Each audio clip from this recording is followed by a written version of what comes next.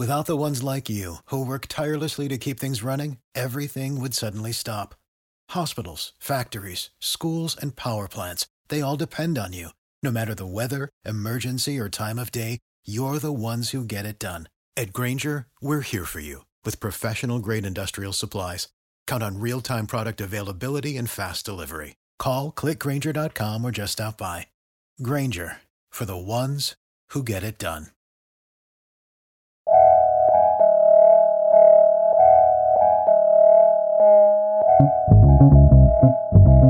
This is A Word, a new podcast from Slate. I'm your host, Jason Johnson. 1 year ago, emergency room technician Breonna Taylor was shot and killed by police in her home in Louisville, Kentucky.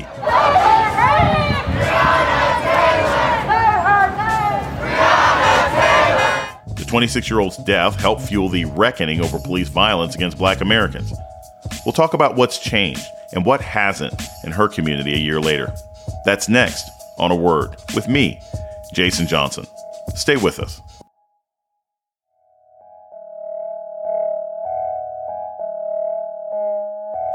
Welcome to A Word, a podcast about race and politics and everything else.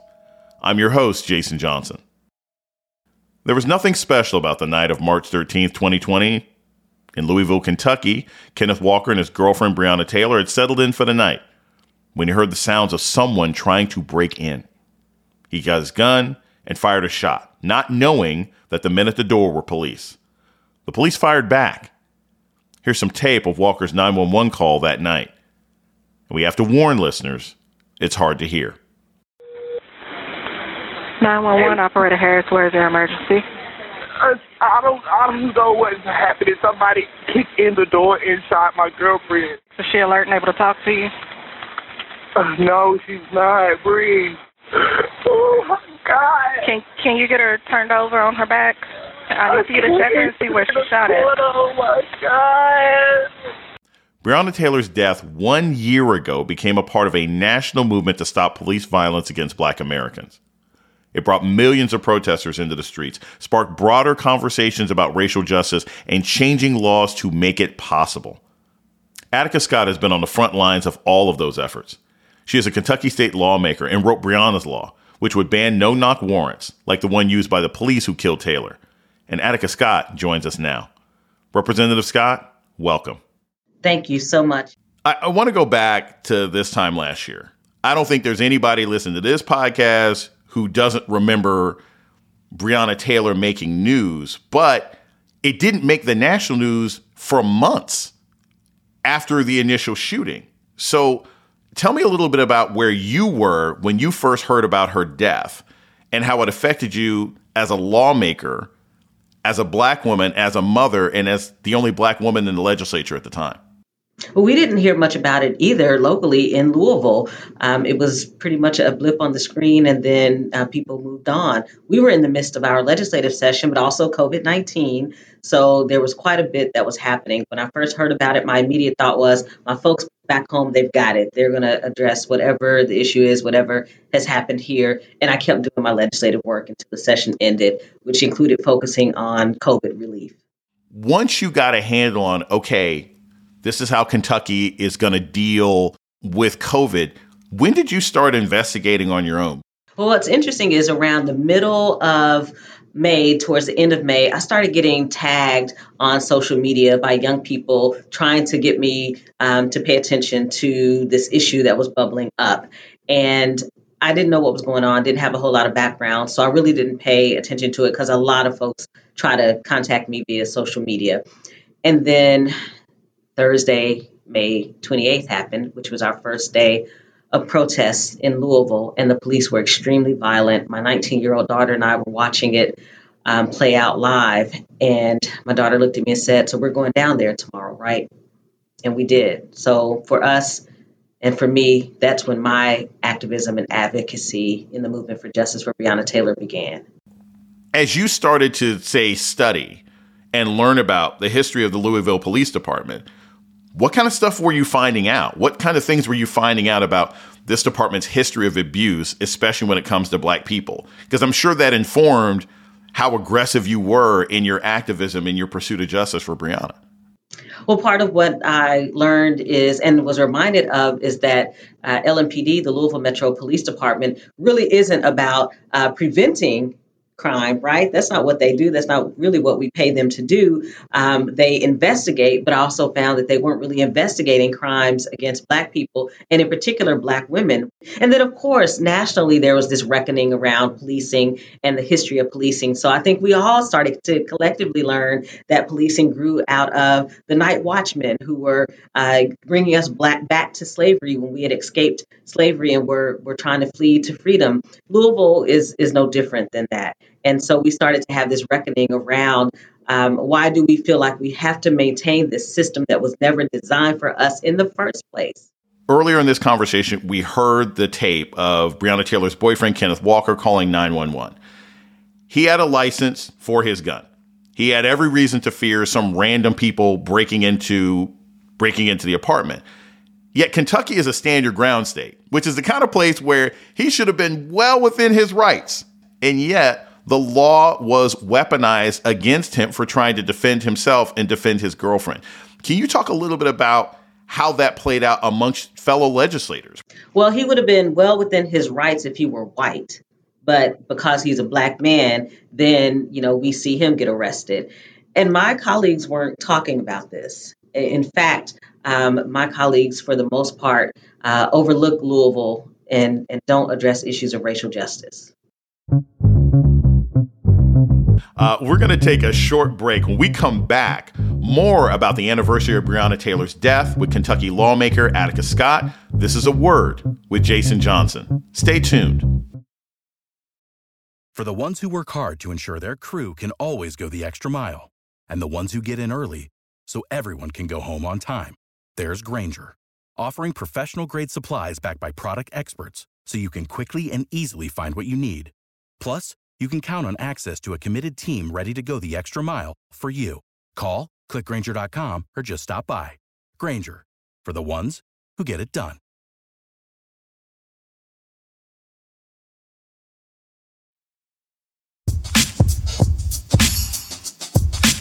You're listening to A Word with Jason Johnson. Today we're talking about the anniversary of Breonna Taylor's death with Kentucky lawmaker Attica Scott. After George Floyd was killed in May, Breonna Taylor's death became a national story, brought massive protests into Louisville. How were you involved in the summer demonstrations? And in particular, what did you do to either bring in or vet outsiders who wanted to participate in the activism that you all had generated on the ground? Well, that second night of protest, Friday, May 29th, my 19-year-old daughter and I were out there on the front lines, and we were there for hours. And for no reason whatsoever, the police mobilized against us in full riot gear and tear gassed us. That was our first experience, that second night of protest. And I think that's when all of you around the country saw a reporter and a camera person get shot with the rubber bullets by police. Okay, these are white camera people, so you know how they were treating us as Black folks. And I represent a district that is literally 49% white, 51% Black. That Sunday, 2 days later, I went to a protest for Breonna Taylor in the white East End part of Louisville in my district. Police presence was chill. They barely said 2 words to folks. But they were protesting, but they were mostly white people. So for me, the summer has been one of reconciling with that and saying to my constituents in the East End, pay attention to the white privilege you have to protest that we don't have, and do something about it, show up for racial justice. And at the same time, looking at what can we do as it relates to public policy to address what happened to Breonna Taylor on the night of Friday, March 13th, 2020. You said, half your district, 49% of your district is white. When you went to the white part of town, what was the response? Were people saying, Representative Scott, how can we help? Were people already active and just wanting you to participate? How did the conversations about Breonna Taylor differ in your majority Black part of your district versus the majority white part of your district?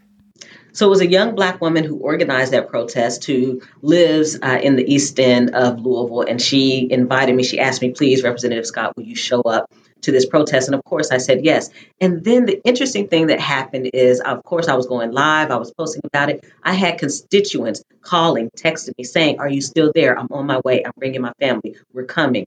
That was huge. That was powerful. That showing up encouraged my constituents to show up as well because they wanted to stand in solidarity with their state representative, with the person they elected to represent them in the People's House in our state capitol. And that's what I saw the entire summer were people who wanted to show up because they were following, they were watching, and they knew that enough is enough.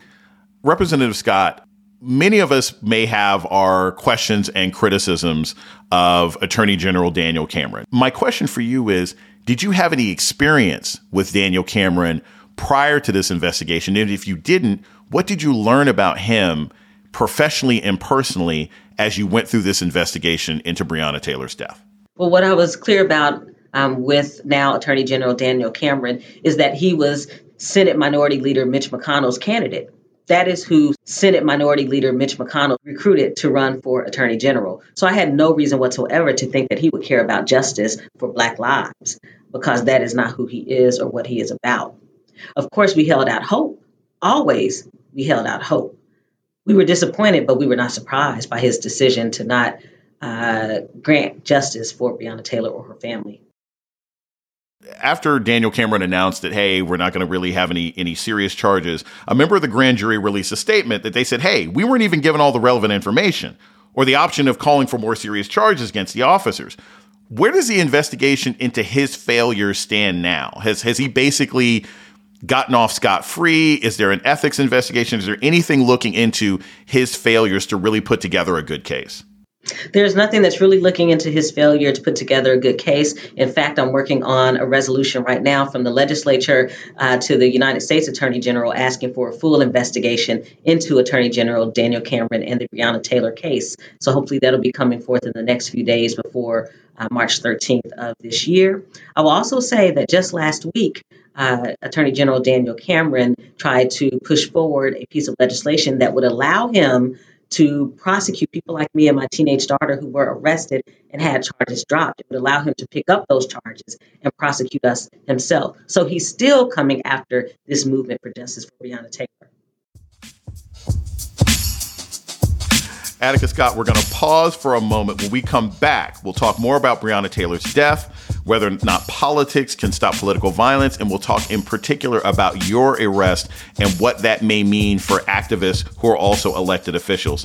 That's ahead on A Word with Jason Johnson. Stay with us. You're listening to A Word with Jason Johnson. Today, we're talking about the anniversary of Breonna Taylor's death with Kentucky lawmaker Attica Scott. I want to ask you, Representative Scott, in particular about your arrest. So can you tell us a little bit about the time that you and your daughter were arrested, and what you went through, and what have been some of the sort of legislative consequences of your arrest? Did it change how your colleagues looked at you? Did it drive you to push for different kinds of legislation? Has it led to blowback from Republicans in the state looking to make arrests of activist elected officials easier? So Tuesday, September 22nd, Daniel Cameron made his announcement that there would be no justice for Breonna Taylor. Every single day that week, we had folks who were out protesting.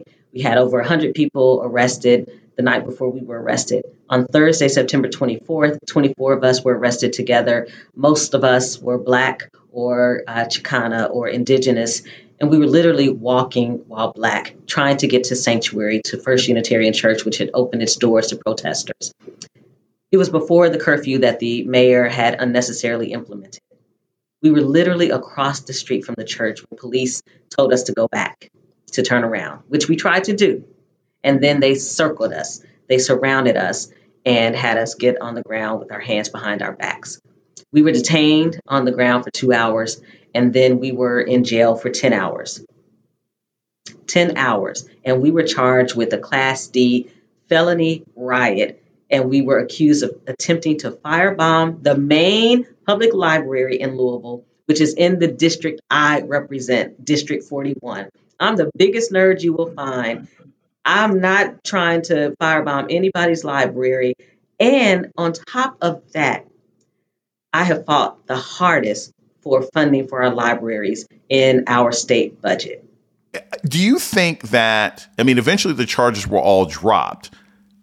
Do you think if you weren't a politician that those charges would have been dropped? Do you think that your position allowed them to be dropped in for some of the other people? Or do you think that would have happened anyway as the national reckoning made that kind of behavior less acceptable? So, Mr. Johnson, I will say a couple of things happened. One is we were going live. Thank goodness I was going live on Instagram when it happened. We were just walking, headed to the church, and I just happened to be on Instagram Live. I'm definitely not one of the 502 live streamers that have grown out of the movement. But I did want to make sure I documented what was happening for people who were following. If we did not have that footage, if I had not uploaded that to my Instagram page, I'm not sure our charges would have been dropped, because people would have, of course, believed law enforcement before they would have believed protesters, regardless of my position. And so I will say that, yes, my position helped all of us that night get our charges dropped. There have been other people who've been arrested who've had charges dropped, but they've had to do community service. And I'm convinced that that's one of the reasons why Attorney General Daniel Cameron has tried to get legislation passed that would allow him to bring those charges back up and prosecute us himself.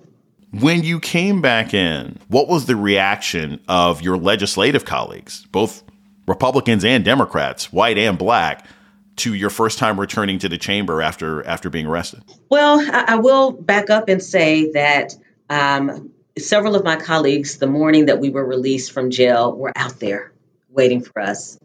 And it definitely brought tears to our eyes to see them. And some of my colleagues have been on the front lines. One of my colleagues is the person who got her church to open up the doors to us for sanctuary.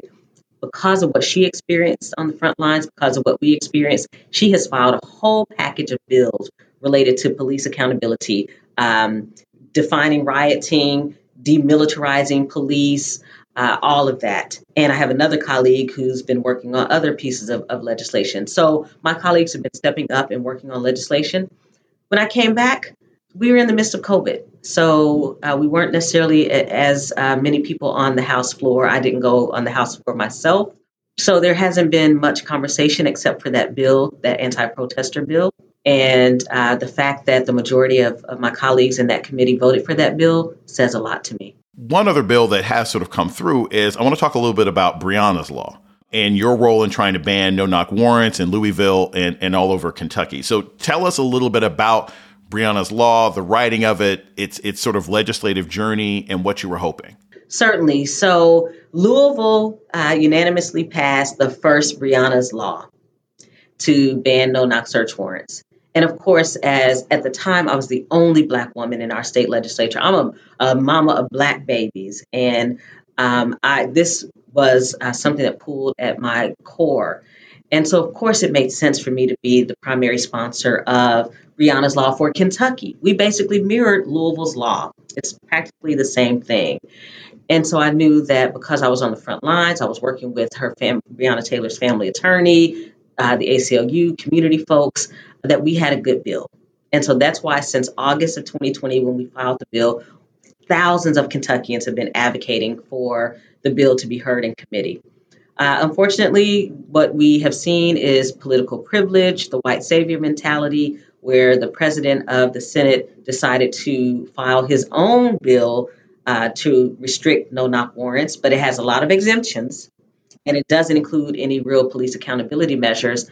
My bill had not yet even been assigned to committee. He, in 4 days, was able to get his bill heard in committee and passed on the Senate floor. And when he spoke in committee, he refused to refer to Breonna Taylor by name. He kept saying a young lady, the young lady. You know, it's amazing how often they will colonize our movements to assuage their own guilt.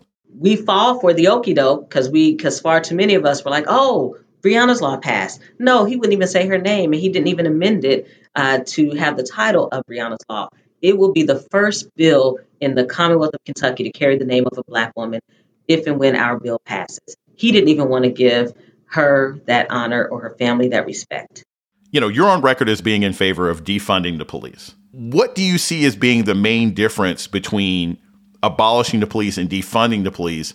And how would you see defunding the police being something that could prevent things like the tragedy of Breonna Taylor from ever happening again? So what I often say is we have to defund police. We have to reallocate the funds that we spend on policing to meet the economic and social needs of our community. Policing is a third of the city of Louisville's budget. And then we have to dismantle the system of policing. I do say that very often. We have to dismantle the system of policing, and then we have to reimagine what community safety looks like. For those of us who've been on the front lines of justice for Breonna Taylor, we have been protecting ourselves and keeping ourselves safe. We have shown our city what it looks like when people are able to take care of their basic human needs, that they, when they have those needs met, take care of one another. As I said at the top of the show, Mr. Johnson, my district is 49% white, 51% black. When I go to the east end of Louisville, which is predominantly white, I barely see any police. I also see that they have every single one of their needs met: doctors, dentists, food, everything. I go to the west end where I live, which is predominantly black. It's over-policed, and we have to leave our community every single day to get our basic human needs met. If we made sure that all of us had our needs met, what is the purpose that police serve? They're not preventing, and they're barely investigating when it comes to black people. Do you think in the last year that you've been able to make Louisville a safer place? Do you think it is a better place now than it was a year ago? Or do you think people are just more aware now of the problems and the betterment of Louisville is still something to come? People are much more aware of all of the issues that many of us have been living with, the fact that many of us have lived with the foot of government and police on our necks. And I will not say that Louisville is a better place, because we still have the same person who's mayor. He should have resigned a year ago, but he's still there. And we still have to sit with him for another year to year and a half until there's a new election next year. We have a new chief who was brought in a secretive manner. So, of course, we can't trust this new police chief who came from Atlanta, left after Rayshard Brooks was murdered. So no, I cannot say that we're in a better place at all, but I can say that many more people are aware and are taking action. Attica Scott is a Kentucky state representative. She joined us from her office in the Capitol. Representative Scott, thank you so much for joining us on A Word. Thank you so much. I appreciate you. Did you know you could be listening to this show ad-free? All it takes is a Slate Plus membership. It's just $1 for the first month, and it also helps us keep making our podcast. Sign up now at slate.com/awordplus. And that's A Word for this week. If you're enjoying A Word, please subscribe, rate, and review. Help us make a better Slate by answering our survey. It'll only take a few minutes, and you can find it at slate.com/survey. The show's email is aword@slate.com. This episode was produced by Ayana Angel and Jasmine Ellis. Asha Saluja is the managing producer of podcasts at Slate. Gabriel Roth is Slate's editorial director for audio. Alicia Montgomery is the executive producer of podcasts at Slate. June Thomas is senior managing producer of the Slate Podcast Network. Our theme music was produced by Don Will. I'm Jason Johnson. Tune in next week for A Word.